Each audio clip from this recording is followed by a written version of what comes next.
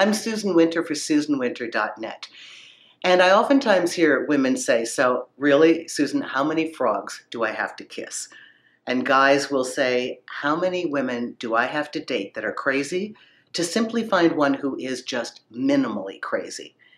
Yeah, dating is indeed a numbers game, especially in a world today that has so much selection. The more we know about ourselves, the more we know about what we want, then the challenge becomes the partner who is able to be in partnership with us as we envision this. And so we can oftentimes come to a point in our dating life where we're like, oh my God, not again. I felt so close. I thought this was going to work, and it didn't. And somehow they fell off the conveyor belt and it didn't work out. They didn't follow through. And so we can come up with these stories that we make, like, this one is inadequate, this one pushes my buttons, this one does that, they don't do this. And we can find very easily in the midst of a number game that we become focused on them, what they have, what they don't have that we want, and them, them, them. And if you get enough of these all in one, you're going to feel completely paralyzed and frozen by this daunting task that seems impossible. But there's another way around this. It's actually quite brilliant. Inherent within the dating and romance and passion is, I think, the most revealing form of self-analysis for ourselves. And all the time that we are thinking we're making choices of mates, and we're thinking that we're choosing certain people, underneath that, yes, that's happening, but underneath that, the person who is being educated is ourselves. Each time that we go out into the field and practice this and try and refine it, while it may look like, even if people fall by the wayside, what's really happening underneath that's solid and that's holding root is that we are expanding, we are growing. Actually, it's our learning curve.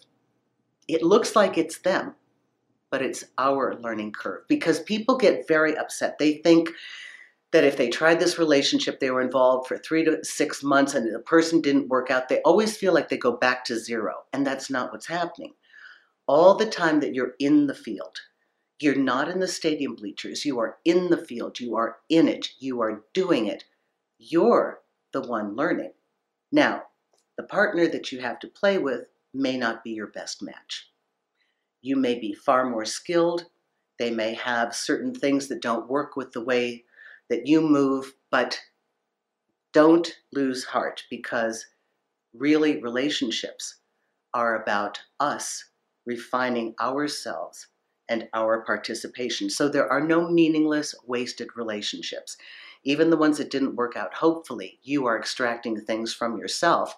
And I don't know if you're like me, relationships are like a laser reading everything inside me. All I need is a high stakes relationship where I'm really interested. I really want something. Everything I thought I worked on, every little piece of insecurity, doubt, it'll come flooding to the surface. It's better than hours of therapy. I mean, I just see the whole thing. But rather than being daunted, that's my opportunity to do something with it. Because if I don't like what I'm seeing, it's just going to be repeated until I fix it. Like if I have an issue and it keeps showing up in these relationships, the ineffective way is to keep blaming that other person. The really great takeaway from that you get to keep is, okay, this is going on. Hey, guess what?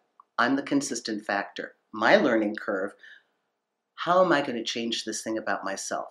How can I eradicate this thought, this belief, this action?